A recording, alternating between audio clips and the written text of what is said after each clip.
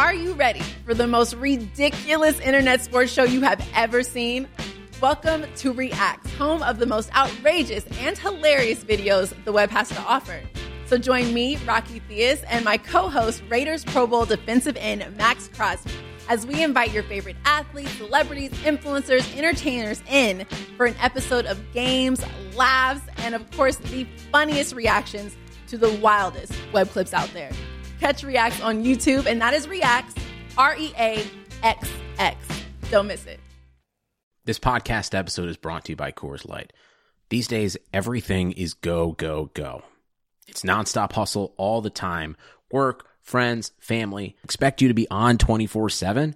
Well, sometimes you just need to reach for a Coors Light because it's made to chill. Coors Light is cold lagered, cold filtered, and cold packaged. It's as crisp and refreshing as the Colorado Rockies. It is literally made to chill. Coors Light is the one I choose when I need to unwind. So when you want to hit reset, reach for the beer that's made to chill.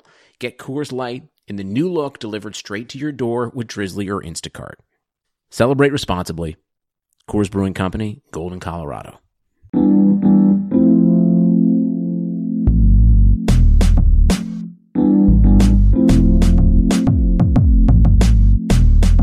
Regressing to the mean since 2015, it's the Hockey PDO-cast with your host, Dmitry Filipovich.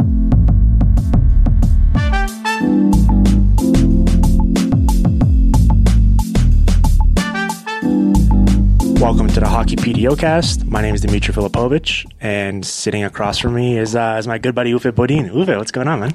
Hey, man, I'm really pleased to be in Vancouver, finally. This is my first time in BC, and I've been pretty much blown away by how beautiful this province is. Yeah, and, well, you got some sun right now, and you're staying in a nice... We won't disclose the location, but you're staying in a nice little hotel room, which we're recording in right now. Yeah, exactly. And yeah, so the World Juniors are obviously wrapped up. I recently did a podcast with Chris Peters where we did a summary of that and talked about the main storylines and so on and so forth. So if you're interested in that, go listen to it here. Uffe and I this time are going to talk more about the NHL, and I thought it'd be fun to do something about the All-Star game because obviously it's coming up. I believe it's the last weekend of January, so it's in a couple weeks here. And recently the NHL released its preliminary, or I guess its ballot, but obviously with injuries and Ovechkin sitting out and so on and so forth. There's going to be different names cycling in and out, but for the most part, we've kind of got this year's All-Stars released. And so you and I are going to kind of go team by team. I usually do this. I think last year I did it with Jonathan Willis. 2 years ago, I did it with Mike Johnson. So you're joining a select group of annual traditions for doing this particular show. But I think it'll be fun, and I'm glad that we finally get to actually meet and do this in person. You and I have done a couple of shows now over Skype, and through the miracle of modern day technology, the time difference and the distance doesn't matter, but it's great to actually be able to kind of do this in face to face now. Yeah, it's like 10 minutes since we actually met for the first time, and it feels like I've known you for years, actually. We have for years. I mean, we actually have for years. I mean, when was I think I came on your podcast for the first time maybe 3 years ago now or something like that. Probably. Like it's been a while, and so we've kind of done back and forth. I know you came on my show. Maybe it's been a while now. I'm glad I'm finally having you on because obviously I had Jonathan Lindquist on a couple times, and John's great, but I don't want him stepping on your corner here. You're sort of the official suite of the Hockey PDO-cast. Oh, that's nice to hear. Okay, so here's what I thought I would do. I thought we'd go team by team, and I'm going to list out who made it on the actual ballot, and then you and I can kind of go back and forth and figure out if we agree with it or if we have any issues. Or sounds really good. Cool. Okay, let's start with the Pacific Division. We usually get a lot of flack from hockey fans for, East Coast bias. Everyone's talking about the Leafs all the time. This year on this show, we're here in Vancouver. We're going to start off with the Pacific Division. West Coast bias. Exactly, yeah. Finally. Okay, we're going to go in alphabetical order here. We're going to start with the Ducks. Yeah, the Ducks. Wow. So they only had John Gibson. I don't know why I just call him Jonathan. John Gibson. Yeah, and he is pretty much their team right now, I guess. I watched some of the Oilers game last night. Yeah. It was a disaster. Yeah. And I mean, he gave up, but he didn't have a great game himself. He probably gave up like 4 goals on like 20 something shots in that. But most of them were like just complete defensive breakdowns where they just left him out to dry. And you kind of see when he's not standing on his head and making miraculous saves, they have nothing to fall back on. No. And it's No, it's kind of sad to see, like, because he's having, I think you wrote about that with ESPN, like how he's having a historically good season, but like if just the rest of the team did something for him, like just, trying to prevent a scoring chance, it's like, no, I feel I can't see anyone else even being close to be deserved. I think they have like 3 guys only that have scored more than 10 goals, which is pretty and one of them is Pontus Aberg, who they got off waivers. So, exactly. and I like him a lot as a player, and he's having a great season for them. But I mean, that's sort of, I think he's literally their leading goal scorer, which goes to show how bleak it's been offensively there. Yeah, exactly. And obviously they're missing Corey Perry and Patrick Eves, and Raquel's been gone for a month, but still. Well, that's the thing. I think if I guess Raquel even himself before was kind of having a down season by his standards, and a lot of it was just the pucks weren't going in and his shooting percentage is down. I think he's playing fine, but he's not having that typical Rickard Raquel season. No, and his shooting percentage is often way up there. Now it's not. It's like cut in half. I mean, I have some stats here. Like John Gibson's, he's first in the league in goals saved above average. And for those that don't know that stat, it's basically if you put a league average goalie in his spot, how would they do based on the amount of shots and where the shots are coming from? So he's saved nearly 25 goals more than a league average goalie would have. Second best in the league is Yaroslav Halak at 12. So he's been twice as good or twice as valuable as pretty much any other goalie in the league. Just given the Vezina trophy already. Yeah, maybe even honestly, I mean, if they make the playoffs, I think he's going to be in a discussion for the Hart just because of how valuable he's been. I don't really have... I was trying to figure out who else on that team. Andre Kasha, I wanted to give some love to. Yeah, I mean, because he missed first. Well, that's the thing. He's only played 25 games. Yeah, exactly. So he's a bit behind, but I think he's been perfectly fine since he came back, and obviously a really intriguing player. Yeah, I mean, he creates a lot with his speed, and I think part of it is he in his own right is incredibly talented and fast, but it's also compared to the rest of the team, like when he's out on the ice, he stands out much more just because of what else is going on. Yeah, and you just look at the roster and see the names like Carter Rowney's of the world, it's just like a miracle that they're even close to. I don't know if they're still in a playoff spot, but I know they were a few weeks ago, but now I think they lost 7-8 straight or something. Yeah, no, they're hanging around there. I mean, that Pacific Division is still a bit open, although, at the top with Calgary, and we'll get into them coming up here, but with Calgary and San Jose and Vegas playing a lot better, it's going to be tough. It's tough, yeah, no, you're right. Actually, before we keep going here, I wanted to... because we kind of breezed through that introduction. Do we care about this event?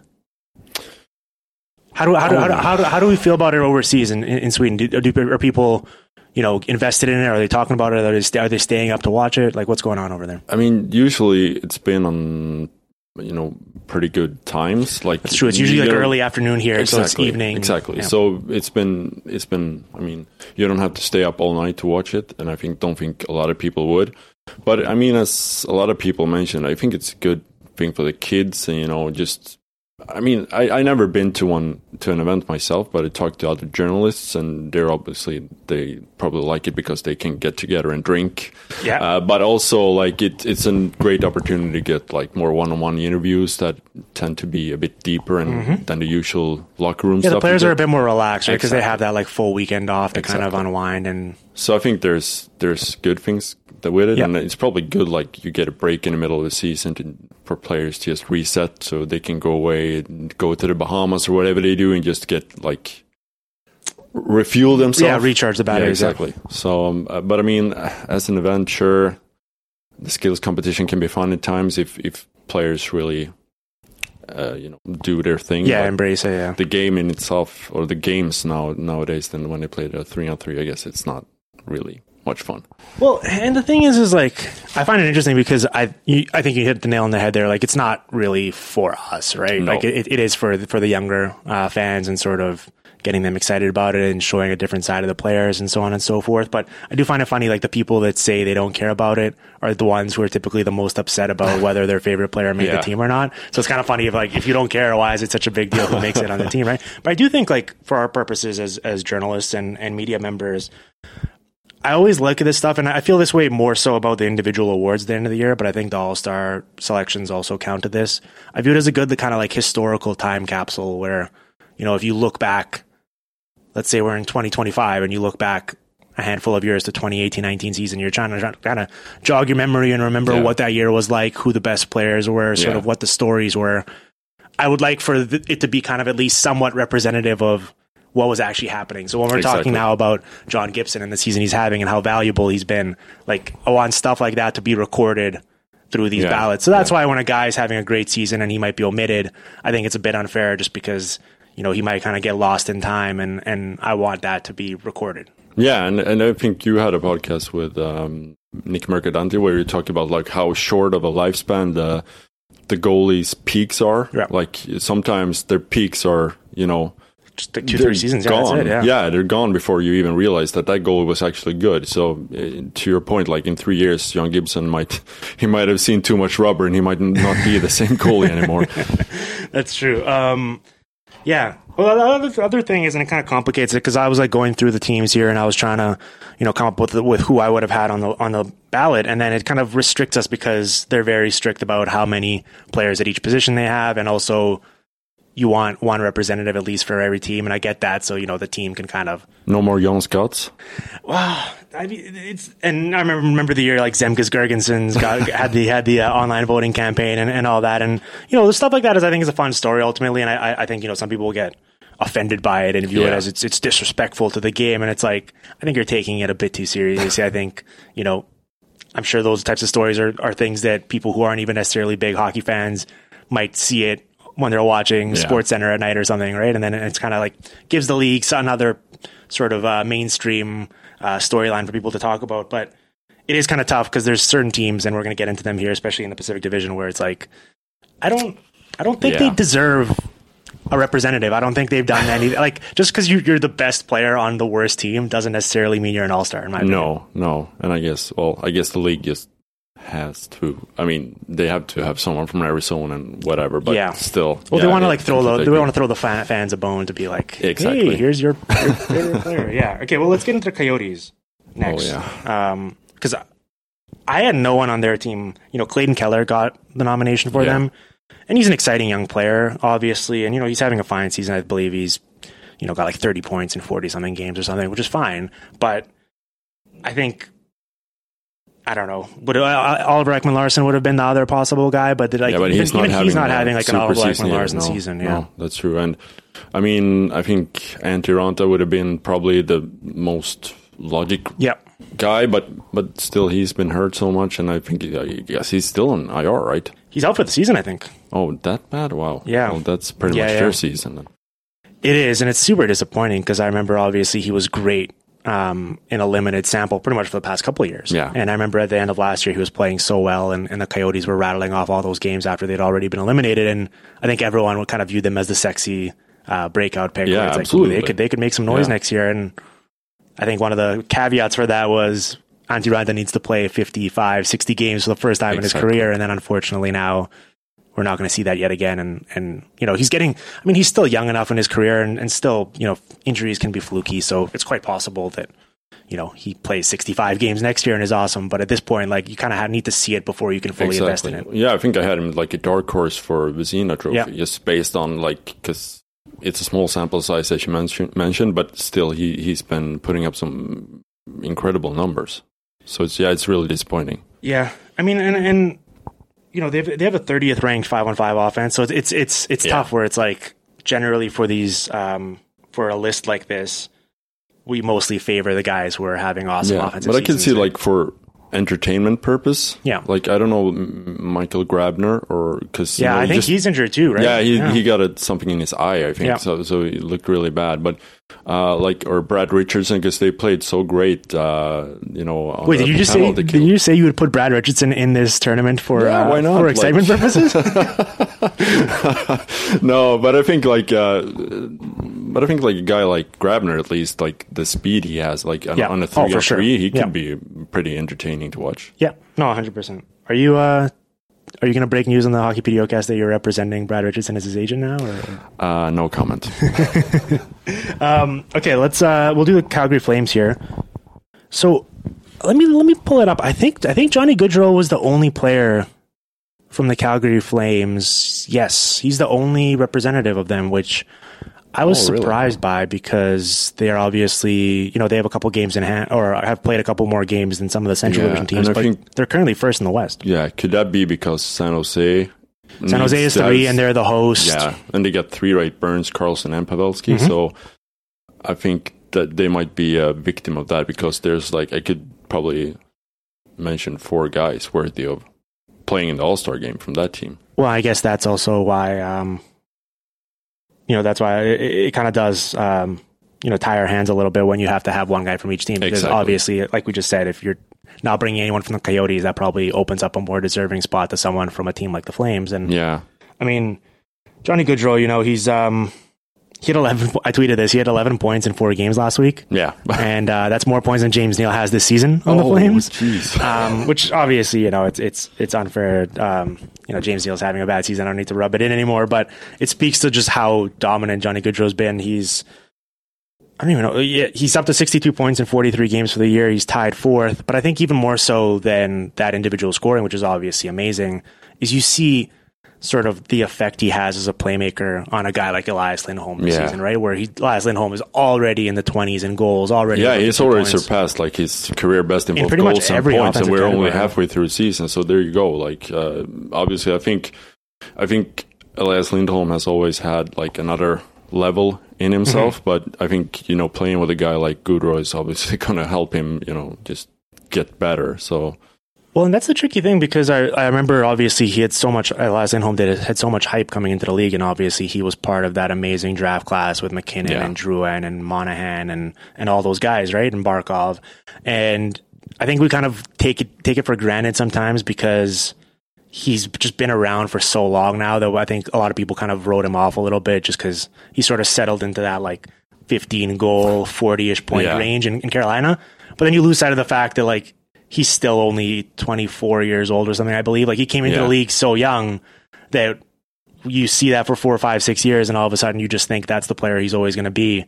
Where, now it's conceivable that he's kind of hitting this physical prime where the skills and the strength and the smarts are all at their absolute highest. And obviously playing with Johnny Gaudreau helps quite a bit, and he's clearly getting scoring chances that he never got in Carolina. And not getting to play for Carolina, because I don't know what's wrong there, but their offense never seems to click. So no matter how many scoring chances they get, so I don't know what's wrong there, but that's probably another discussion to have. But I feel players that get away from that, they suddenly starting to score. So yeah, I mean, you look at obviously the year Jeff Skinner's having and Elias Lindholm, and Carolina's been so starved for offense that they could obviously use those guys. But I think it's kind of also unfair to say that they would have been having these seasons if they had stayed in Carolina, because obviously, they don't get to play with Jack Eichel and Johnny Gaudreau still there, so that kind of makes a bit of a difference. I guess that's a fair point. Okay, on my list, I had I think we got to have Mark Giordano. Yeah, absolutely. I'm a big Giordano fan myself. I could see him win Norris this year.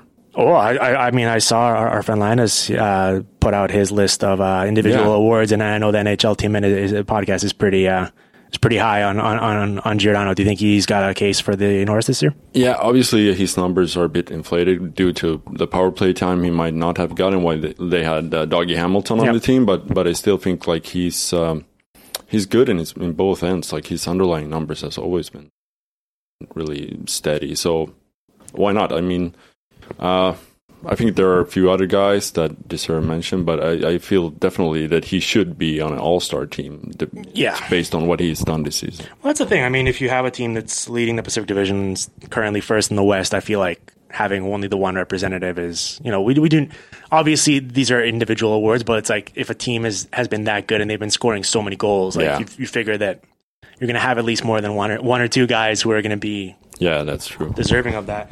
I actually have a third guy on this list for the Flames. Sean Monahan?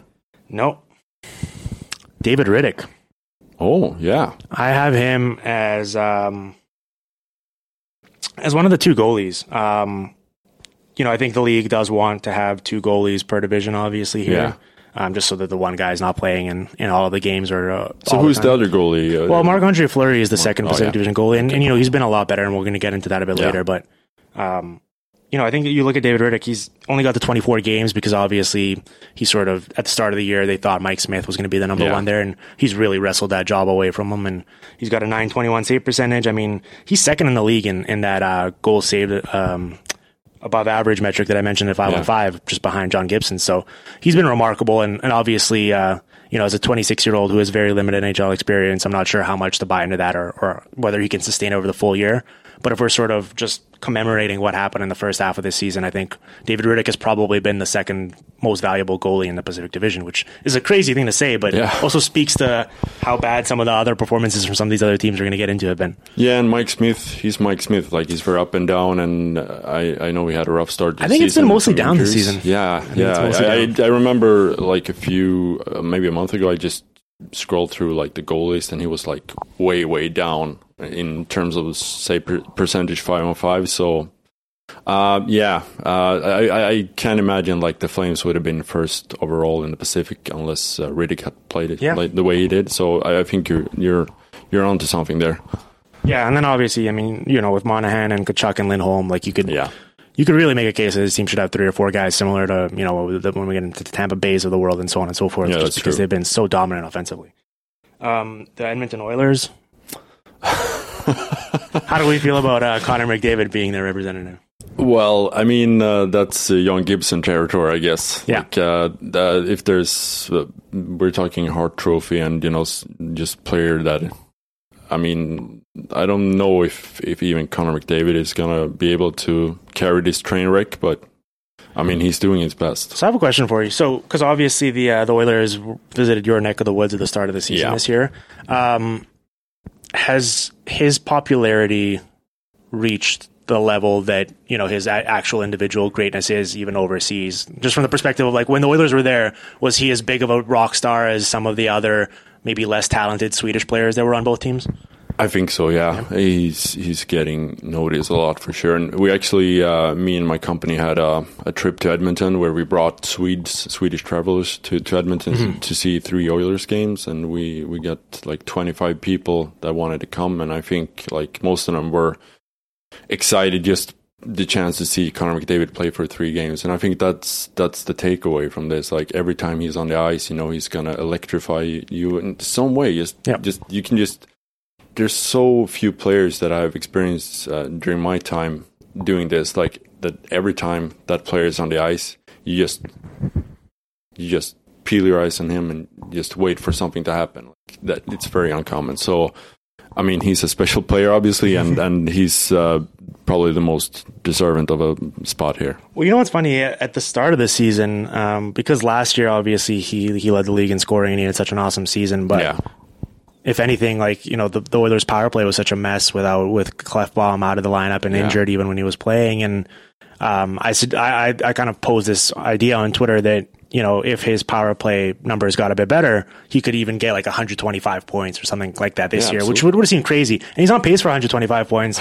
I just didn't realize that other guys in the league would also be on pace for that, right? I don't think anyone in their right mind saw this type of offense this season coming from McKinnon and Rantanen and Kucherov and Goodrow and so on and so forth. Yeah, and Marner and so a lot of those guys are matching him now. So it's kind of like just because all these other guys are putting up such impressive point totals, and because the Oilers obviously have been so disappointing, it feels like McDavid's individual greatness is being overshadowed a little bit, and it seems weird to say, but I feel like as a collective, we probably don't even appreciate just how insanely good he is enough just because of everything else that's going on around him. But no, exactly. I think, was it like 53% of the Oilers' goals, and he had a hand in that? Yeah. I don't know. Now, I think he only had 1 goal against the Ducks last night, but still, it's mind-boggling. Like, I can't believe it.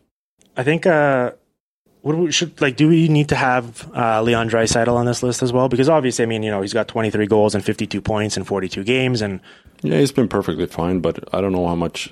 So he's been back and forth between being the second line center and playing with McDavid. But obviously, as soon as he plays with McDavid, the point seems to pile up. So yeah, I believe he's played somewhere between like 50 and 60% of his 5-on-5 minutes have been with McDavid, and obviously, he's been great with him. But at the same time, whenever he's been on his own line, the numbers just completely crash, as you mentioned. And so it's kind of tough to, on the one hand, like he's putting up the points and he looks great when he's playing with McDavid. Yeah, exactly. But it's like, you know, we also saw Alex Chasson score, like, be on pace for 30-something goals playing with Connor McDavid. So it's kind of tough to know, like, how much credit to give to him and how much it's like, okay, well, literally anyone on this planet could probably have a great season playing next to Connor McDavid. Except Milan Lucic. Yes. I mean, what happened there last year is amazing. Like, he scored, what was it, 10 goals? Yeah.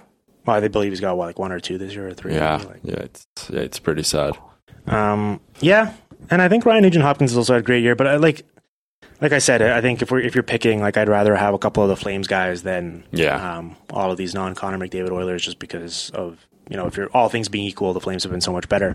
The Kings, so they have Drew Doughty. I think I'm not sending anyone from the Kings. I think this is purely like, I don't think people have even really recalibrated for what Drew Doughty or the Kings have done this year. It's one of those like name brand things where they just go, oh, Drew Doughty, of course, he's got to be on the All-Star team. Yeah, I mean, both him and Anze Kopitar has been kind of underwhelming by their standards. But I mean, so it's hard when the rest of the team just caves in, obviously. But still, no, I would be perfectly fine without anyone from the Kings being there. Do you want to hear one of the most mind-boggling stats this season? So the Kings haven't cracked 100 goals yet. I think they've played. They were over 40 games. The Lightning in one fewer game have 176 goals. So it's I think the talent disparity there is. Yeah. No, the things got bad in a hurry for the Kings. I guess we saw this coming with all the aging players and the contracts they have, but it looks like it's going to be a few bleak years before they can turn it around.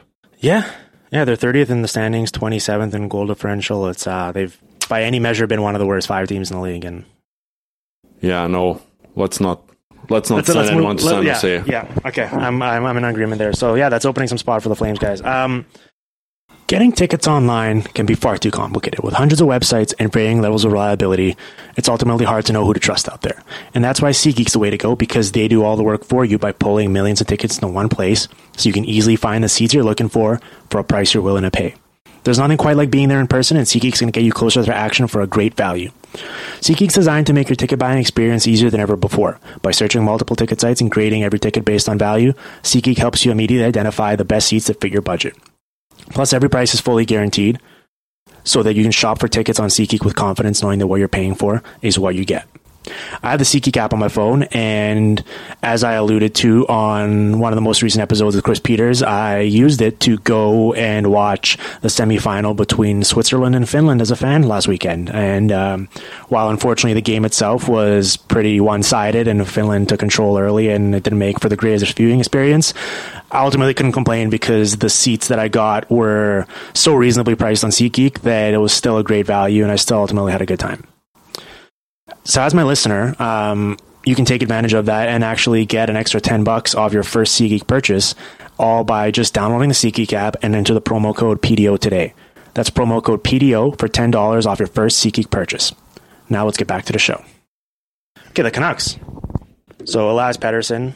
Yeah, for sure. So I tweeted this on Saturday. I was watching the Canucks and Leafs game on Saturday night on Hockey Night in Canada. And I tweeted, Connor McDavid, I think, is number 1 on this list. I think Elias Pettersson has a good case to be number 2 in the sense of guys who are the most valuable for their team's watchability. Yeah. Like when Elias Pettersson's in playing and in the lineup, I think people are flocking over to Canucks games to see what he's going to do, to see, just they want to be part of the experience. Yeah. And without him in the lineup, like, I think they're literally the 31st team I'd pick for, like, if I had my pick of watching any team on any given night, I think I'd rather watch even the Kings than the Canucks without Elias Pettersson. Yeah, and I guess, I mean, not only has he been that good, but also, like, as you mentioned, like, the entertainment value from a guy like that, just the things he can do with the puck, like, I've watched him for a few years now, and I'm still amazed because, like, you look at his skating and it looks kind of, I don't know. Right. It doesn't look really good, but then you see what he does with the puck and how he just dekes guys. I'm still in shock that he's been able to do what he's doing in his first NHL season. He was dominant in Sweden last year, but to go from that to do the same thing pretty much in the NHL, that's, I don't know if we've seen anything like that since Peter Forsberg, basically. Yeah, well, it's kind of tough to because obviously, he's not. I mean, he's a rookie, but he's in his draft plus 1 season, so he's a bit more mature. And he was playing in a pro league against grown men, whereas some of his peers were playing in major junior or whatever, right? But at the same time, with all due respect to the Swedish Elite League, Swedish Hockey League, it's an entirely different animal to come over to the NHL and replicate that success, or even go above and beyond and be even more productive as he's been. So, yeah, I know. I mean, like, did you, when he was playing last year, did you get to watch him at all over there? Because obviously, I think like Canucks fans here were very excited, but I think it was a lot of watching YouTube highlights and seeing box scores as opposed to actually tuning into his games. It's pretty funny. Like every other week, I had a radio station from Vancouver calling me to talk about the latest from Elias Pettersson. Yeah. So you could tell like the Canucks were having a really bad season because they were more interested in what was happening with a guy in Sweden than with their own team. So it's pretty funny. Yeah, no, I mean, definitely. I think last year was pretty much devoted to. Brock Besser had a stretch there where he was scoring goals every night, but otherwise it was a lot of like, enjoying the box scores that Elias Pettersson was putting up and kind of daydreaming of the day that he'd come over, and the fact that he's actually exceeded the hype. Yeah, that's the amazing part. Yeah, because I was like, people were asking me, so do you think he can score 100 points in his first season? I'm like, whoa, take it easy here. Like he's a 20-year-old kid for crying out loud, but. No, it's like now we just feel like the sky is the limit for him. Like, and especially if the Canucks keep getting better, I mean, gonna get Quinn Hughes and probably some other young players coming up. So they have a bright future now. Well, that's the thing, especially if they can get some defensemen who can, get him the puck quicker in transition, and so you can kind of get a head start as opposed to having to do it all himself. Obviously, no one else on the Canucks is deserving. No Jay Beagle. No Jay Beagle. Man, it's amazing. I joked about this. I believe I had Tyler Dello on the podcast right after July 1st, right after free agency, and I kind of, joked, but it's actually come to be true. And Jay Beagle's obviously been injured, so part of that is the reason why. But it's like the Capitals let Jay Beagle come to the Canucks for this big contract, and then they just poached Nick Dowd from the Canucks fourth line and put him into Jay Beagle's role, and Nick Dowd's been like 3 times as productive as Jay Beagle this season for like 1/10 of the price, so... Yeah, well, good times. Good for Jay Beagle. I mean, he has had a long career and he finally gets his money, I guess. But for the Canucks, I can't see what good it would do. Yeah. Okay, the Sharks. So they have the 3 guys here with Burns, Karlsson, and Pavelski, and they're the hosts. So I think obviously that kind of plays into it a little bit as well. And at the start of the year, I think people were kind of disappointed or underwhelmed by how they were playing, and they've been a lot better lately. And I wouldn't be surprised at all to see them end the year as good as Calgary's been as the number 1 team in the Pacific Division. And I think they're still probably the best team, even though it's not reflected in the standings. But yeah, I mean, it's tough to, I think with Burns and Karlsson, I mean, obviously by pretty much any measure, they've been 2 of the best, handful of defensemen in terms of every offensive category. Karlsson is finally getting the bounces too. I think his PDO was a joke early in the season, and people were kind of scolding him for not doing enough, but I think obviously it takes some time to get used to a new system. I mean, he was in Ottawa for 10 years or something. So it seems like the transition is going better and better. And I read somewhere like has points in 12 straight games, and that's like a club record for and some of them are like multi-point games too. Yeah, exactly. So and Pavelski was also he's in an interesting situation with becoming a free agent this summer. It's hard. Like he's 35 or something this year. I think it turns 35. I don't know if he's that old, but he's definitely in his 30s. He's definitely young Joe Pavelski's definitely in his 30s, which is he might, by the time he retires, he might still be young Joe Pavelski. Yeah, exactly. No, but you're right. And he's their captain, obviously, and he's been great. He means a lot to that organization. I think he's up to 25 goals now, right? 25 goals. I think he's shooting over 20%, which is alarming. But no, you're right. And obviously, I think the Sharks team has kind of shown that, I don't think Doug Wilson is particularly worried about the future. Like, I feel like he's looking to win a Stanley Cup with his core. Yeah. And then kind of like Dean Lombardi, he's going to be making his exit on stage right and get out of town and let someone else pick up the pieces of that mess. Because, I mean, you look at the contracts, right, with Burns and Vlasic, and especially if they re-sign Erik Karlsson this summer and the Couture and so on and so forth, like a lot of these guys are going to be in their mid to late 30s while they're still making lots of money. Yeah. And similar to what we're seeing with the Kings and the Blackhawks, eventually they're going to pay the price for that and probably suck for a couple of years. Yeah.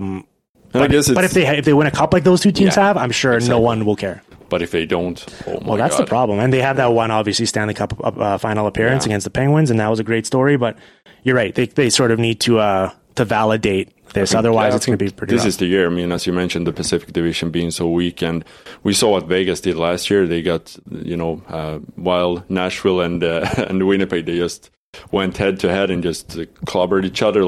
Vegas got a pretty smooth ride and just got to pick up the pieces that were left of the Jets. And so I think if the Sharks could do the same, obviously Calgary is a threat, but I think they could be a finalist this year. Well, yeah. I mean, when's the last time the Sharks weren't good? It's been. I would think they missed over playoffs. 15 years. One year. Yeah, they did. Yeah. But it was kind of like a blip on the radar. Otherwise, it's a testament to how consistent they've been and how many good players they've had for so long. But it'll eventually come to an end. I think I'd probably have Logan Couture over Pavelski if I was picking one other representative. I think he's been a bit better at 5-on-5. Pavelski a lot. So here's the problem with the All-Stars, because Pavelski, I think, has 25 goals or something. Right. And so it doesn't really matter whether he's been lucky or not. Him and the Sharks get credit for those 25 goals. So with the All-Stars, we're not necessarily trying to figure out what they're going to look like in the second half of the season. We're reflecting what they've done so far, right? Yeah. So Pavelski, I think, has been a bit fortunate. A lot of it's power play production, a lot of it is shooting percentage, but he still has 25 goals. Yeah. But I think if you strip that and you just look objectively at who's been sort of forcing their own success a little bit more, it's probably Couture, I think, has been probably the more valuable player to them. So I'd probably have him over it, but I mean, I'm not going to quibble with it too much. I think it's fine. Yeah, and I'm thinking maybe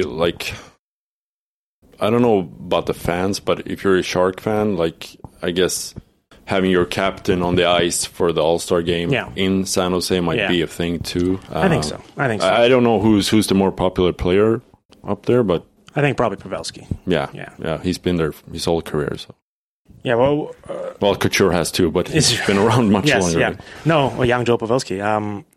Karlsson, I did want to mention 57.6% shot share on the ice, right 5-on-5, 56.5 expected goals. I mean, when Karlsson's been out there, they're not scoring as much. I think his actual goals for is 52%, which is still obviously very good. Yeah. But the goaltending behind him has been very shaky. And as you mentioned at the start of the year, some of the bounces offensively weren't going his way. But yeah, I mean, when he's on the ice, the Sharks are the best team in the league. Yeah, and, basically. So he's been pretty good. Yeah. So could you see him win Norris? Or no, I can't see it just because, I mean, obviously if he keeps up that stat you mentioned, the past 12 games or whatever, if he keeps piling up ridiculous points, but I think he fell behind so much and the expectations for him are so high. It's kind of like we were talking about with McDavid. It's a little bit unfair where he's reached such great heights already that for people to be impressed, he needs to do even more. Yeah. And it's almost humanly impossible at this point for him to be better than he's been in those peak Ottawa years. So as good as he's been so far, I think people are going to gravitate towards Mark Giordano or Morgan Rielly or John Carlson or some of these other defensemen that are having equally good, even slightly worse seasons, but just because they've never really done it before like that, people are more excited about it. Yeah. Yeah, I guess you can never downplay the surprise factor there. For sure. Okay, let's finish off the Pacific Division here with the Golden Knights. So Marc-Andre Fleury got the bid for them. He's up to .912 save percentage for the year, which is a testament to how good he's been lately, because at the start of the year he was doing incredibly poor. He was sub 900. Otherwise, there hasn't. I think they're a really good team. They were a bit unlucky at the start of the year, especially compared to how fortunate they were last year. And Nate Schmidt was out of the lineup at the start, and they've had some injuries. But I think they're a really good team and really well rounded. The problem is it's kind of a bit of a team effort. There isn't. Yeah, I don't think there's anyone that sticks out really. William Karlsson is having a good season, but obviously not as obviously. I think we expected him to take a turn down, and I guess he has. So no, I can't see Marchessault too. He's been injured, and Pacioretty's been injured. No, there's no one that really sticks out to me. I mean, Alex Tuch has been probably the most. He's their leading scorer. Oh, really? Okay, yeah. He's been really good, but I don't think he's all-star level player. Yeah, and Nate Schmidt, I think, is probably arguably their most impactful player. Yeah. But he's only played the 25 games. He was suspended to start the year, and they kind of turned it around when he came back. Yeah, right? I mean, he's awesome. Like, pretty much whenever he's in the ice, even dating back to Washington, his teams just do significantly better than otherwise. So yeah, and like in a year or maybe even this season, they're going to have Erik Brannstrom, and that's going to be really... Oh boy, he's as you say. I think that's the most excited you've been. So I mean, we've talked about Erik Karlsson. We've talked about so excited about Connor McDavid, but the light in your eye that I just saw when you started talking about Erik Brannstrom, you got fired up there. Yeah, I really like Erik Brannstrom. Not only because he's a Swede, but just the way he plays. He's so much fun to watch. Give us a little scouting report. What should we expect from Erik Brannstrom? Well, just whenever he's on the ice, he's just going forward, and he wants to make things happen all the time. Maybe he forces the play a bit sometimes, but just the way, just the drive he has, it's incredible to see. And yeah, I'm really looking forward to seeing him in the NHL.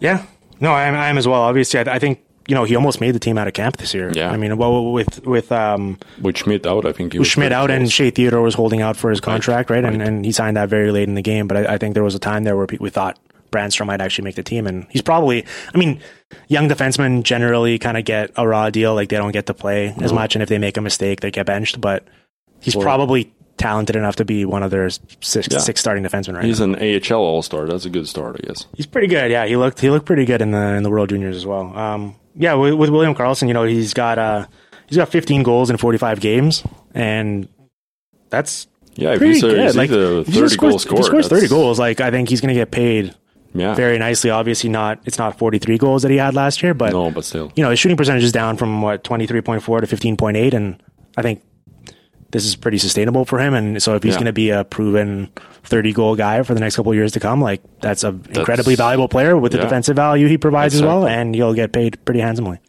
Yeah, I'm all on board for the William Karlsson contract extension. The Wild Bill. Yeah, the Wild Bill. Yeah, he's Why did he get that nickname? I don't know. Like, I guess it has something to do with his hair and his personality. Is he wild? No, he's not wild, but he's a really funny, goofy guy. He can be pretty boring in view from time to time, but as soon as he get a couple beers in him. Oh yeah, I like to be there when he gets a few beers. That's for sure. Okay, let's take a quick break here from a sponsor, and then we're gonna.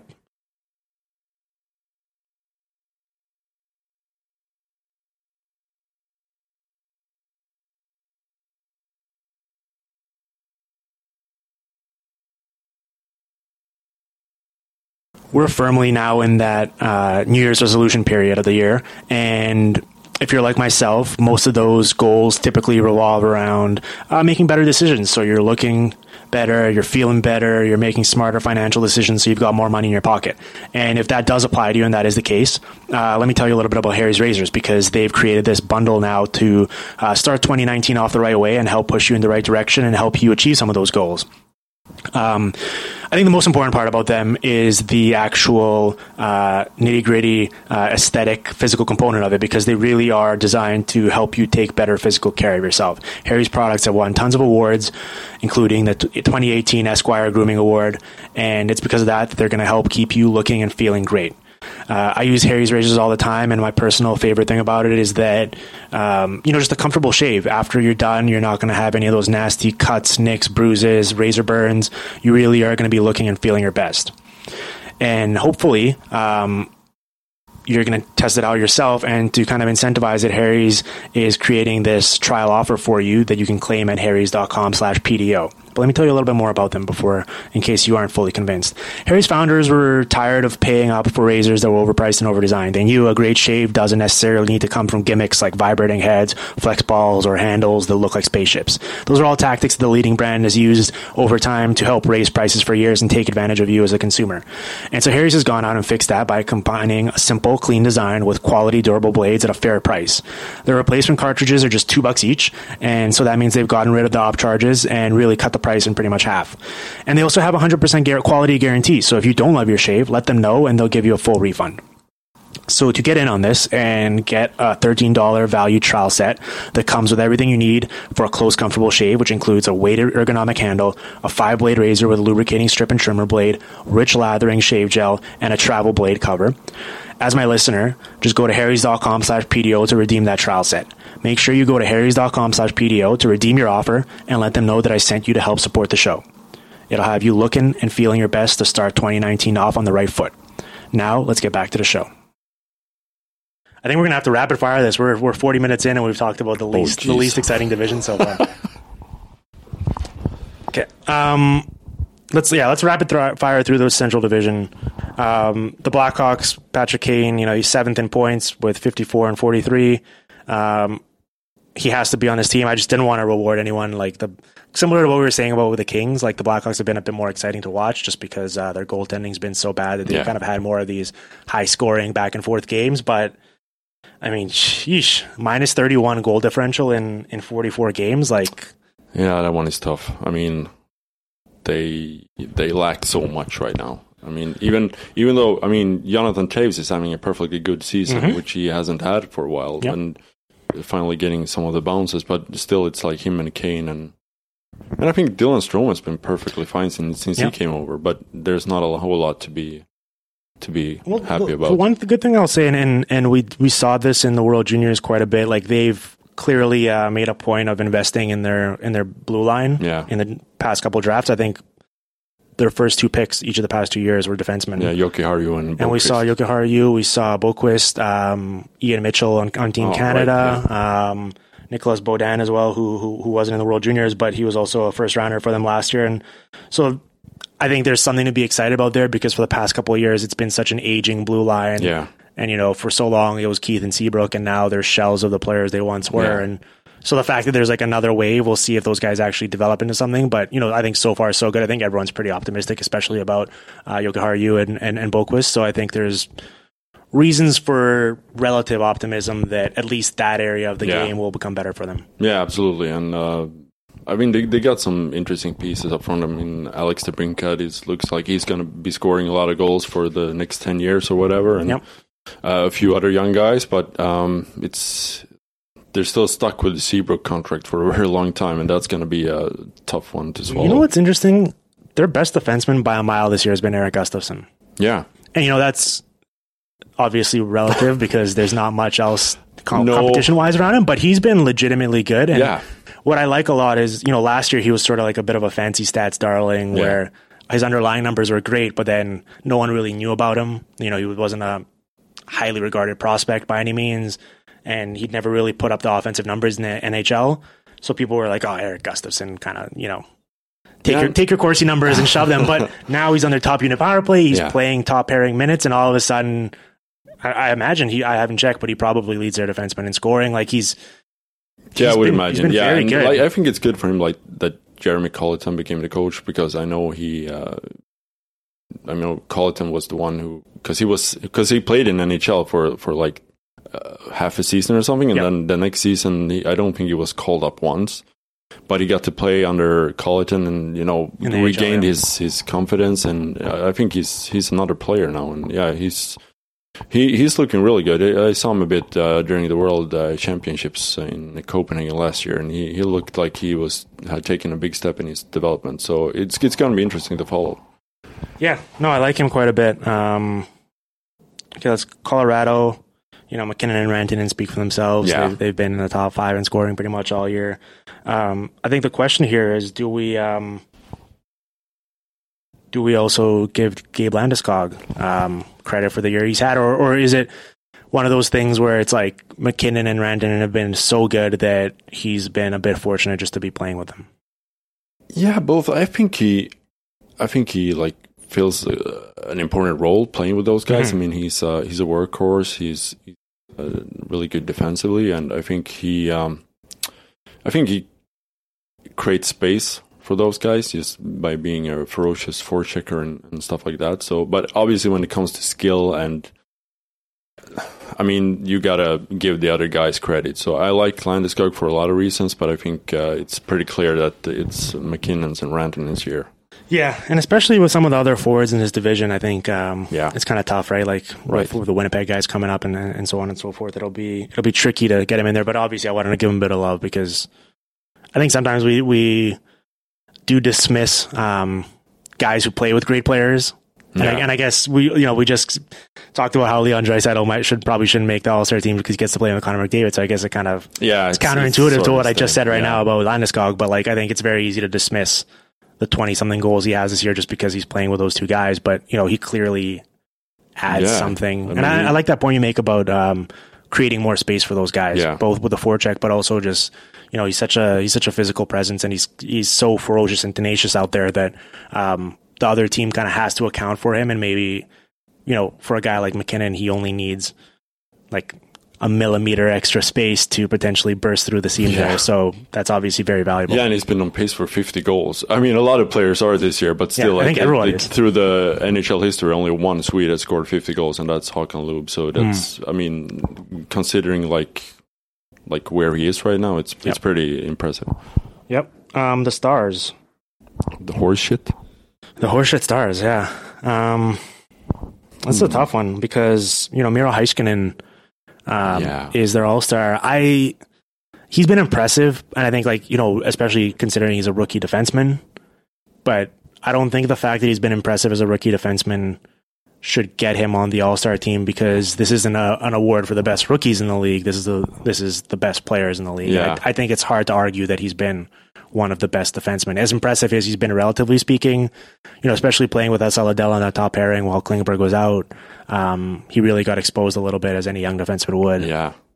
Yeah, I wonder, is it because they don't have enough defensemen from the Central Division because as you mentioned, there's a lot of good forwards? Yeah. Because otherwise, Seguin or Radulov would have been my pick, I guess. Or even, can we get Ben Bishop and Anton Hudobin as a hybrid combination where they just alternate? Because I think the Stars are. Seems crazy to say after all those years where they were so good offensively and they just kept losing because of Kari Lehtinen, but they're 8th in 5-on-5 save percentage and they're 6th overall. And the reason they're in a playoff spot right now, or at least hovering around that bubble, is mostly just because they're goaltending. I mean, both guys have over 920 save percentage, and that's crazy. So maybe we can sneak those two guys in as one. Yeah, at least two players on the team that are not horseshit. Yeah. Okay, the Minnesota Wild. This is a tricky one because I would have said Matt Dumba, and he would have been a defenseman for this division, so that could have made more sense. But he's out, and he's been out for a while. Otherwise, it's I love Mikael Granlund. He's hovering around a point a game. I think he's awesome. I wish he would shoot the puck more sometimes. But he's a terrific playmaker. Zach Parise. Yeah, bounced back pretty good from the injury, but still. Well, so I think he's mostly listen, he's been great. He's been around a point a game as well. He's probably going to score 35 goals this year. I think it's mostly, though, it is a great story because he had that crippling back injury, which could have potentially messed him up for life, not just as a hockey player. And, he might have the most productive individual season since 2009-10, which, for a guy as old as he is, you generally don't expect it a decade later. Stoll, Exactly, right? So I think he's an interesting story. But, the Minnesota Wild don't really have they're similar to Vegas. I like them as a team. Yeah. But, with guys like Granlund, Parise, Zucker, Stahl, it's kind of all those pieces fit together to create something better than... Yeah, more scoring by committee than anything else. Yeah. I'd say Dumba too. And also because he's fun to watch. I think he would have been fun in this 3-on-3 set. Yeah. Because he's you never know what's going to happen when he's on the ice. No, I'm trying to think of someone, but I'm coming up empty here. Yeah. Well, I think we outlined all the names there. Yeah. You can take a pick of Granlund or Parise, I think. They have Devin Dubnyk as their representative right now, and I don't think he's been nearly good enough to be an all-star. I think it's similar to what you said with Heiskanen, where they needed a goalie, and so they just put him in there. But I think if you put either Ben Bishop or Anton Hudobin from the Stars as their representative instead, then you have a goalie there. You don't need Devin Dubnyk. You can pick one of these other more deserving forwards. Yeah, no, that's true. Okay, the Predators. So they're tricky because they have a lot of all-stars. Yeah. But a lot of them have missed too much time to be all-stars, right? Yeah. I think Subban, Arvidsson, and Forsberg have all missed at least half of the season so far. Yeah, pretty much. Which I think when a guy's played 20 games, I think it's pretty tough to say he's been an all-star. Yeah. And Ryan Johansson? Ryan Johansson's been good. He's their leading scorer, obviously, and especially with Forsberg out, and Arvidsson, for a while there, as much as I like Fiala, that top line was Kevin Fiala, Ryan Hartman, and Ryan Johansson, right? So it's not like he had a lot of help there, and he was doing just fine. So he's been carrying that offense. So I wouldn't mind that at all. they obviously have Roman Josi as their representative, and I think from an excitement, entertainment purpose, you have to have him in because he's probably one of the most exciting defensemen to have in this 3-on-3 setting. But I don't know if this is a hot take, but Mattias Ekholm has been their best defenseman this season. Yeah. If you look at like the whole game. Yeah. But as you mentioned, an entertainment factor, Mattias Ekholm can be pretty entertaining, especially when he's pissed off. Well, that's the thing. I think power forward Mattias Ekholm. Yeah. I think we should put him in this list as a forward. And just get him out there bullying people down. Yeah, and especially if he's pissed off and just hitting people and cross-checking people in the back, he can be really mean. Like, I remember last year I was in Toronto for a game, and we watched the Predators, and people like turned me like, oh my God, Mattias Ekholm, he's the nastiest Swede I've seen since Ulf Samuelsson. It's like, wow, because he's the nicest guy outside ice, but I know, like, as soon as he's got a pretty hot temper, so he's having a great season. Probably the best season of his career, for sure. Yeah, well, especially offensively, But I think, especially with Subban not missing so much time. Yeah, he finally got to play him on the power play. Yeah, but he's also, he's been playing with Dan Hamhuis, who obviously isn't the type of player he used to be before. So it's not one of those things where, like, Ellis and Josi are a pairing and they get to play together. Yeah. And you never know how to separate who's carrying the load there, who's more valuable, whereas Ekholm and Subban have been so good ever since they've been united. But now that Subban's been out of the lineup, you kind of get to see Ekholm spread his wings and show that he can be a dominant sort of singular force by himself. Yeah, and he's a funny case because, like, when he was younger, he was like one-dimensional offensive player, and he came over to Nashville. They put him in the AHL for a few years, and suddenly he's this great two-way defenseman. So whatever they're doing down there in Milwaukee Admirals, it's clearly working. Yeah, especially with developing defensemen, I think the Predators system has been pretty good. The Blues, they have Ryan O'Reilly as a representative. I'm okay with. I don't think anyone is. Yeah. I mean, he's been clearly the best player. He has, but I'd also be okay. With some of these other names we mentioned, and the Jets, or have a couple guys coming up. Yeah. Like, if you wanted to have the Blues with no representatives just to make the numbers work, I would be okay with that. Yeah, because, me too. Like I said, when a team is having the type of season they're having, especially how disappointing it's been. Yeah, we all had high expectations for them. I don't think anyone thought that the Blackhawks or the Kings would be great. I think people thought the Blues could potentially push the Jets up there atop the Central and the Predators, and they're been one of the worst teams in the league. So it's pretty bleak. Yeah, no, not even Tarasenko has been good. So that tells you something. Yeah, he's been in trade rumors. I mean, he's been bumped down the lineup. Like, it's been a season from hell from them. So I'm okay skipping them out. The Jets. They've got Wheeler and Scheifele, kind of speaks for itself. Yeah, they probably could have had Laine too. I mean, he's Laine. He's going to, like, one of these weeks, he's going to score 10 goals, and then he's going to go 10 games straight without scoring. So, but it'd be fun to watch him in this setting, especially if you put him next. Like, let's say you paired him up with, I don't know, who's the best pure playmaker in this division? Johansson, or I don't know. Yeah, I mean, you put him with Patrick Kane. You put him you put him with any combination, or you just go down the ice and just basically be like sliding all the way in a one-time position, just waiting for the puck to get to you. Like, I would pay to see that. Yeah, and just see him in his skills competition with his like precision shooting would be interesting too. Like, you've seen him score some crazy goals. I just remember when he played in Helsinki, and he just when he scored that hat trick, just amazing goal scorer. Yeah, I mean, he's capable of stuff with the puck coming off his stick that pretty much no one else. Yeah, in like my memory. No, I don't even think Ovechkin has been like. Obviously, Ovechkin is more about power, but he's not as much of a precision guy. No, when Laine is on his game, he's like a 20% shooter. Yeah, it's crazy. It's the prime Steven Stamkos territory. I would have considered Dustin Byfuglien for the Jets as well, but obviously now he's out and. Yeah, and there's no hitting in the All-Star game, I guess. That's true. Although he's really fun to watch, and especially in that 3-on-3 setting. Like, he can definitely get up and down the ice. Yeah. Okay, let's move on to the East here. So let's do the Atlantic because we have 40 guys. It's 10 per division, and so there's 40 total All-Stars technically. I think you could make a case that 20 of the best 40 players this season have been in the Atlantic Division, which is pretty 20 crazy players on the Tampa Bay Lightning. Just go up and down the roster. Yeah, some of their AHL guys. Yeah, NHL All Stars. No, Danik Bartel. It's remarkable because obviously with the Bruins, the Lightning and the Leafs. But then even the Panthers, as disappointing as they've been this season, I mean, you can make a case for we're going to get into them, but like 4 guys on that team. Yeah, probably. And that are probably more valuable than like anyone we just mentioned from Minnesota or some of these other teams that have been better than them, but the individual star power hasn't been as good. So, yeah, the Atlantic Division, this is going to be the toughest one to actually pick 10 guys because we could go pretty much anyway. So let's go with Boston.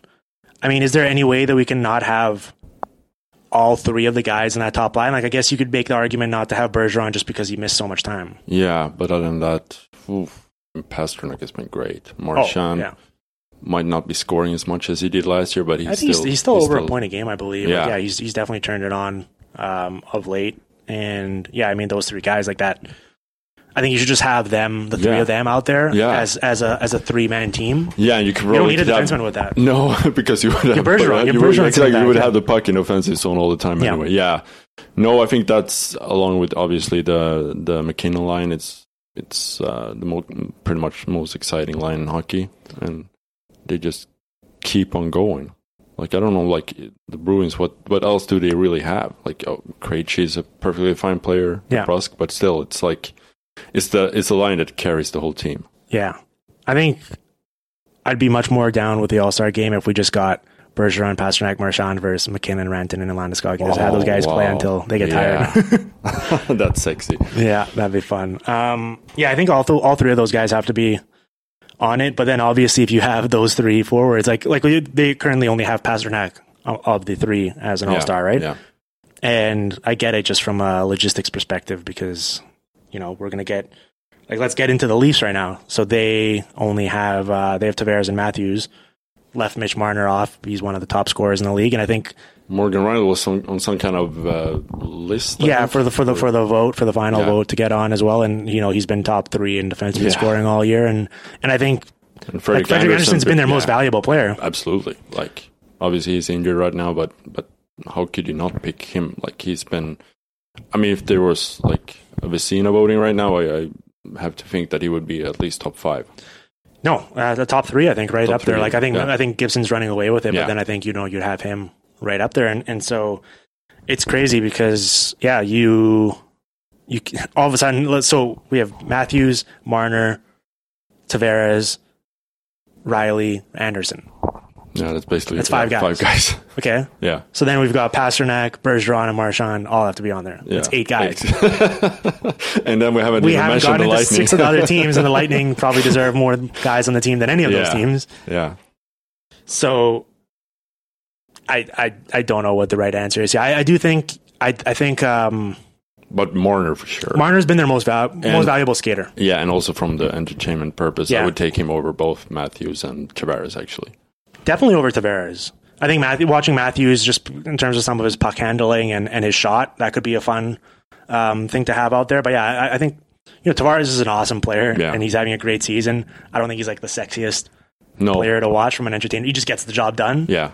And I think Marner is obviously just such an electrifying player, but also just in terms of what he's done with his playmaking and sort of giving Tavares that passer to play with him. We've seen how great of a combination it's been. Yeah. And so I think it's crazy that, I mean, obviously Leafs fans have been up in arms about it, and I don't think I don't think Mitch Marner needs 2 other guys to be, you know, singing his praises and starting a public campaign to get him on the All-Star team. But he's got enough love already, but he deserves to be on. So the only one who's happy is Kyle Dubas, because that's at least one thing that he won't be holding against him when it's time to... He comes into negotiations. You're not even an All-Star. You're not an All-Star.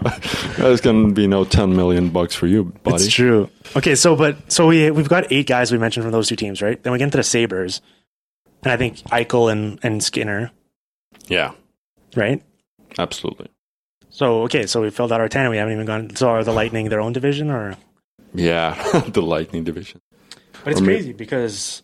I mean, I think Eichel and Skinner. I mean, Eichel's obviously injured right now, but he's still played enough this season. He's only missed the past couple of games. Like, and it's been fun to watch. And he's amazing to watch in this setting as well. All the time, yeah.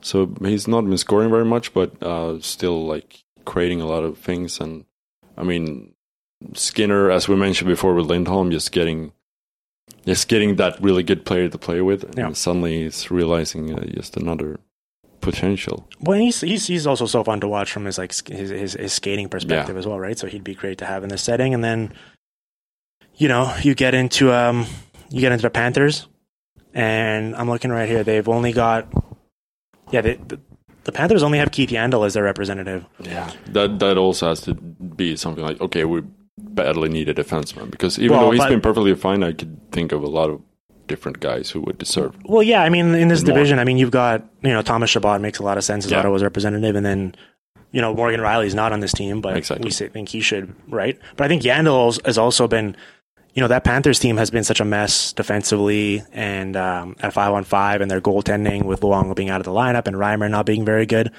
But that power play has been one of my favorite things to watch this year with, you've got Yandel out there, you've got Barkov, Huberdeau, Dadonov, Hoffman. Yeah. And all 5 of those guys are threats to shoot, pass. Yeah. The puck's just flying back and forth. And they've been right up there with, the Winnipegs and the Tampa Bays of the world in terms of how good their power play has been. Yeah. And it's been so fun to watch. And so it seems weird to say because the Panthers are probably not going to make the playoffs and they haven't been that good. But that's mostly because the back half of their roster is so bad. Yeah. I think the top half has been as good as any in the league, right? So I think, you got to have Barkov on this team. Yeah. Which he's not, unfortunately. I think Huberdeau has really had a breakthrough season. I think he's been remarkable. And then you can have your pick between Hoffman and Dadonov, but both guys have been good. So it's a numbers game. I know you were kind of sketched out when I told you that I think 20 of the best 40 guys have been in the Atlantic Division. I'm buying into this now, yeah. The Red Wings, I think Dylan Larkin's the only one you can make a case for. I think we could skip him as well. Based on some of these other names. Yeah. The Habs, so their representative's Carey Price, which is hilarious because he's been he's literally been I think their most negatively impactful player in his career. Yeah. Oh well, I guess he's been better since he came back after injury, but no. I mean, from entertainment value, I love to see Jonathan Drouin in a setting like this. Yeah, I would as well. I mean, the goalies in this division are Jimmy Howard and Carey Price.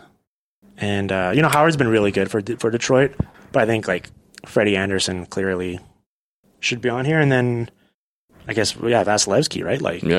Those are the 2 best goalies in the division. Yeah. So the All-Star game is apparently not for the best players? Well, it's a popularity contest, and it's also getting all 31 fan bases involved in some capacity, right? Yeah.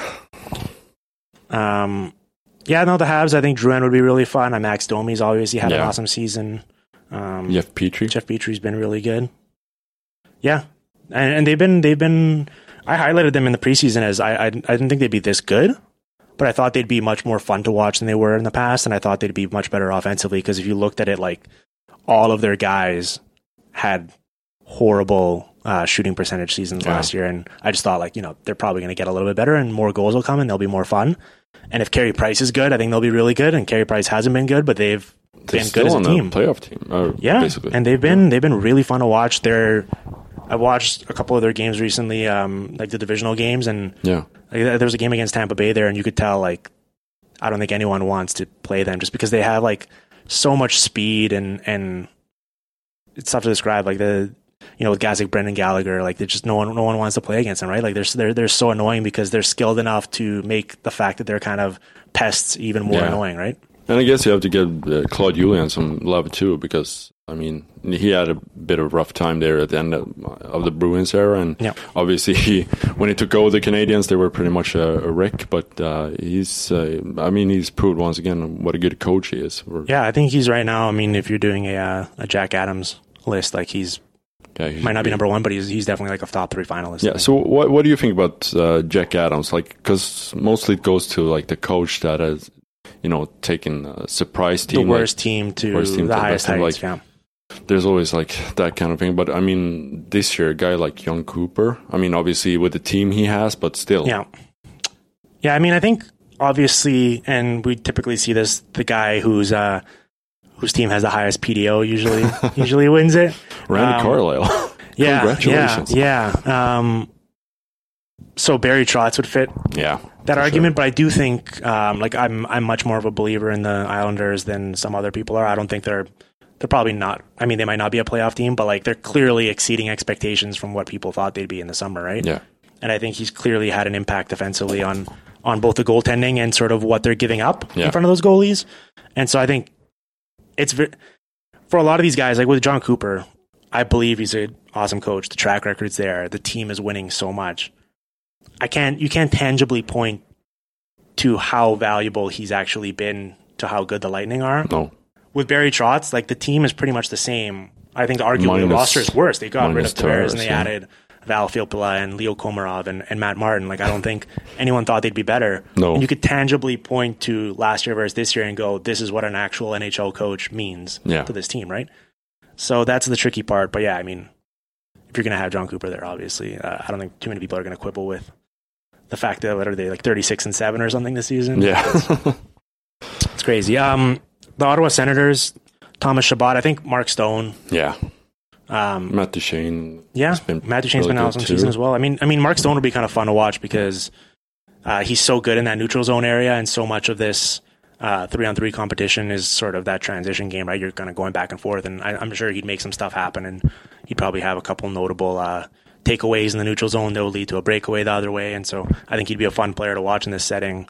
So I would have him in there, but the forward competition in this division is so insane that I see why he's not on there. But yeah, I mean, Chabot, obviously he's injured now, and I'm not sure if he's even going to be healthy enough to play, but when he's been on the ice, pretty much both teams are just scoring at like historic rates. So it's great. He's a pretty good player to have in this setting. Yeah, he's like young Erik Karlsson in a sense, because he really he's all over the ice and there's stuff happening all the time. So I mean, as we mentioned, from an entertainment value, it's going to be fun. Yeah. The Lightning, so they've got Kucherov and Stamkos.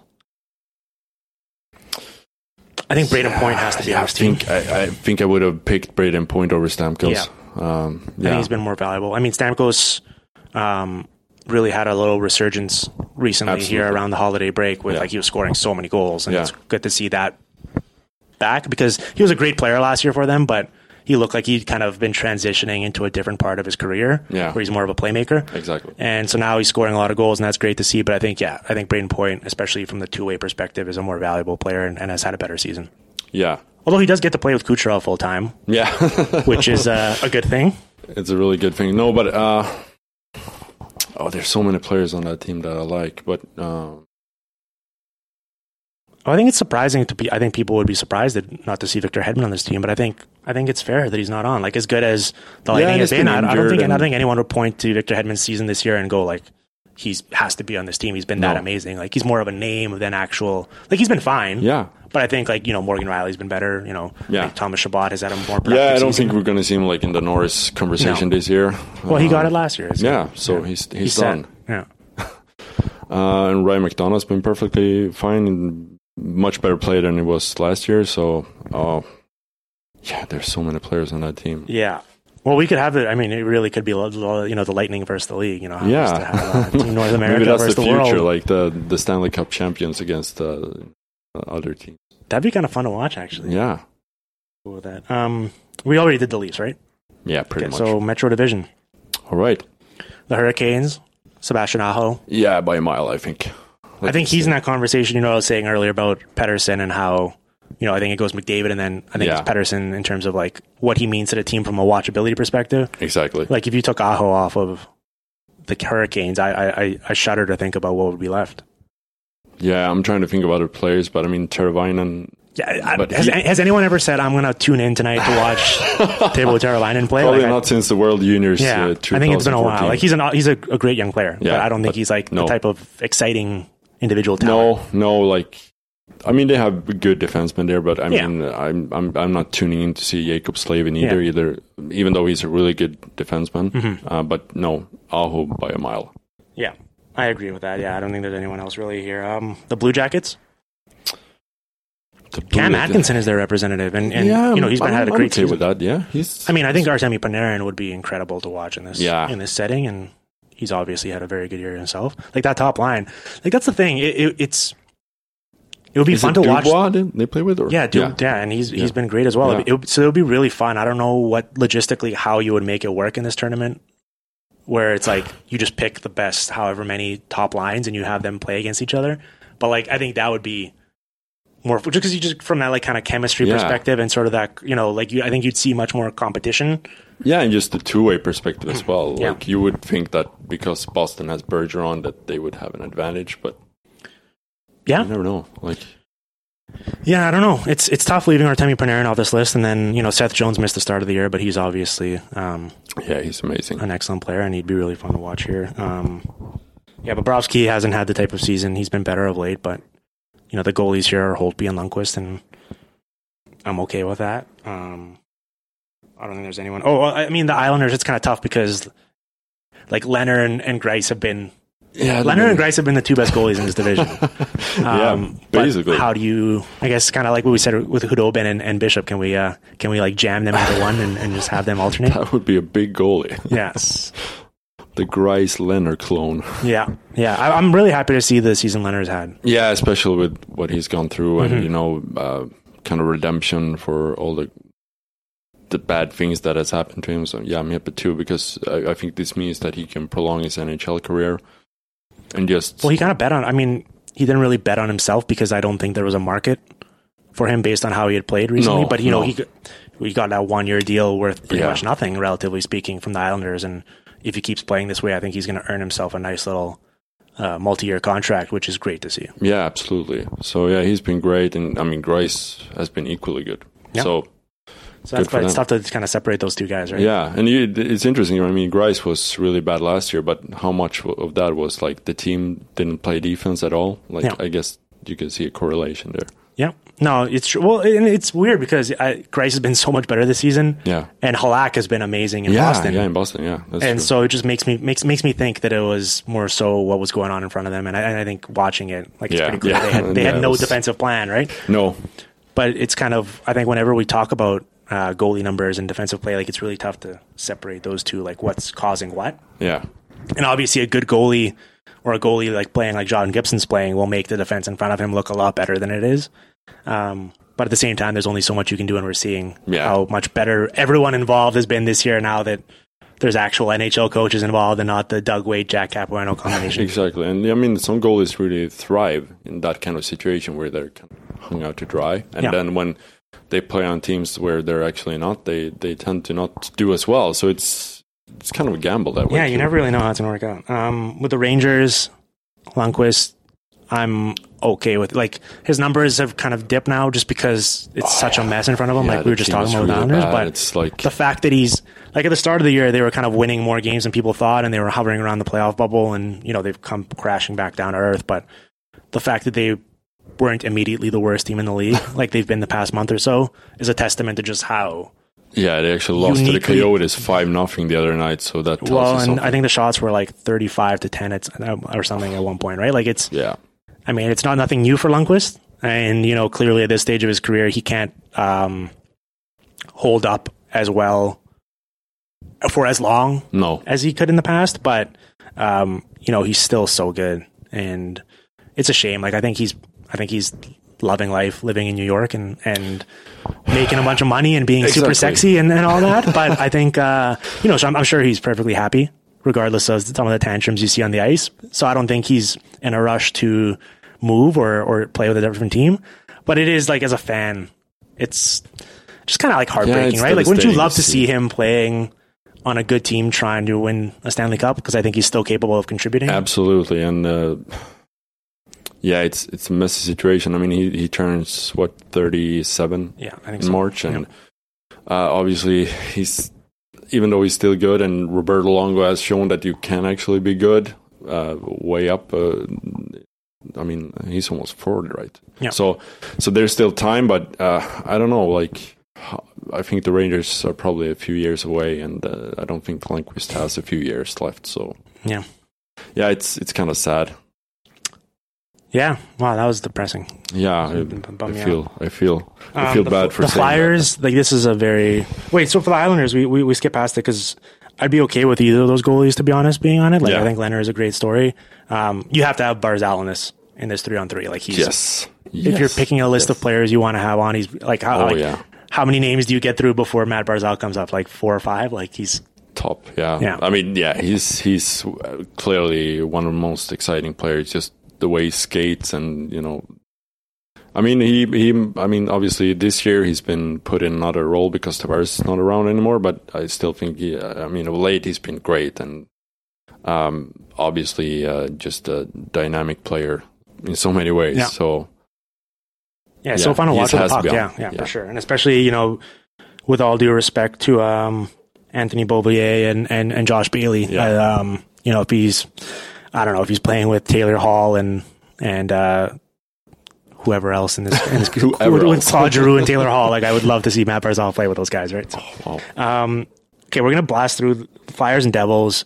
It's Taylor Hall and Claude Giroux respectively, and no issue there. They've clearly, I mean, they're the most valuable players, and there really isn't anyone else that you would even consider on either of those teams. So no, it's disappointing in a way because I mean both teams seem to be headed in the right direction, and then everything is derailed this season. Yeah, and goaltending is for the most part with both those teams, and it illustrates how important that is. Okay, the Penguins and the Capitals. You know, it's kind of.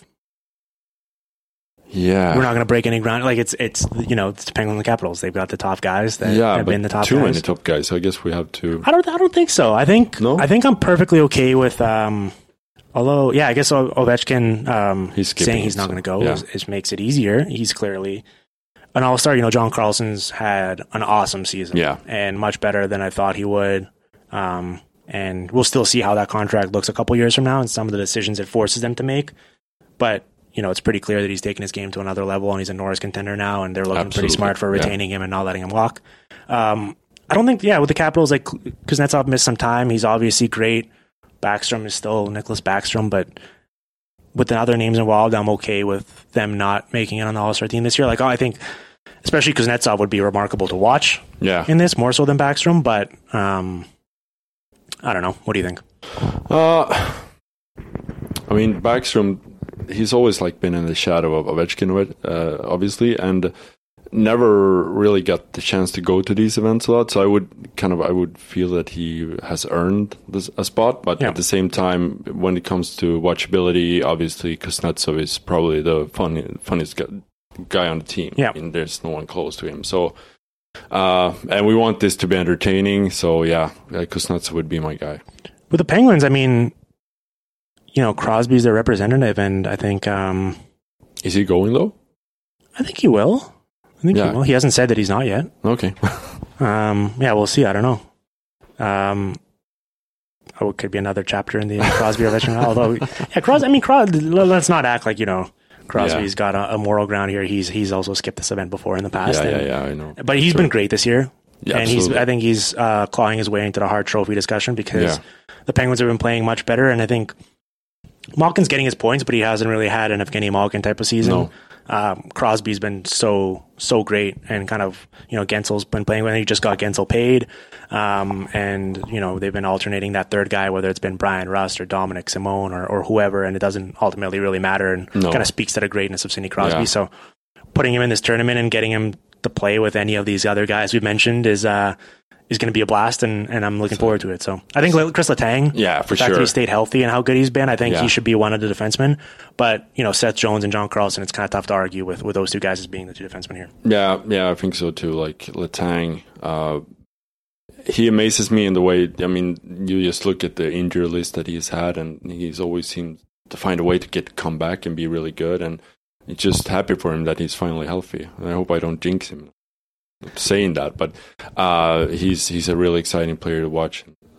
I think he's one of the more exciting, defensemen to watch in the whole league when he's on his game. For sure, 100% there. Okay, Uffe, let's get out of here. We did an hour and 20 minutes. Wow, we blasted through it. Wow, that was long. Yeah, but it was fun, right? Yeah, didn't feel like it. Yes. Except for the phone call here. It's true. I'm not sure if that's even going to stay in the podcast, or we might edit it out. But yeah, we got a little interruption there, but we made it work, and I'm glad we finally got to do this. Hopefully, it's the first of many. I know you're going to be back here in town for the entry draft this summer, so absolutely. I'm sure we're going to have another opportunity to come and chat. Yeah, I'm already falling in love with the city, so I expect I'll be back a lot of times. Plug some stuff. Where can people find you? What are you working on? So for English speaking, we're both doing work for AP Rinkside, Elite Prospects.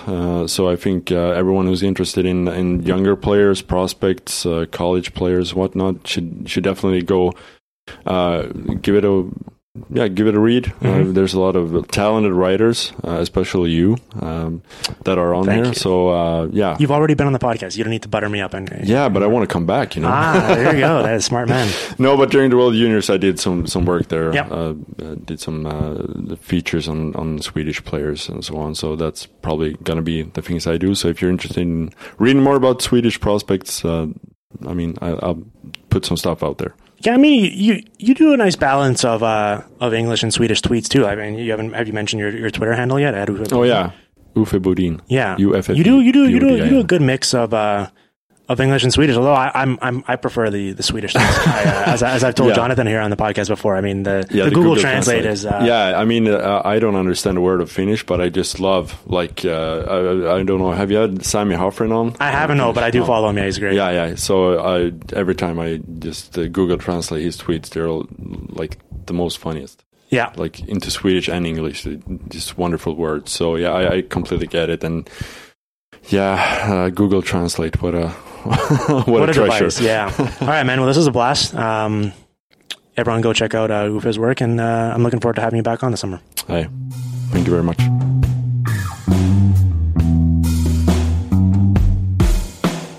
The Hockey PDOcast with Dmitry Filipovich.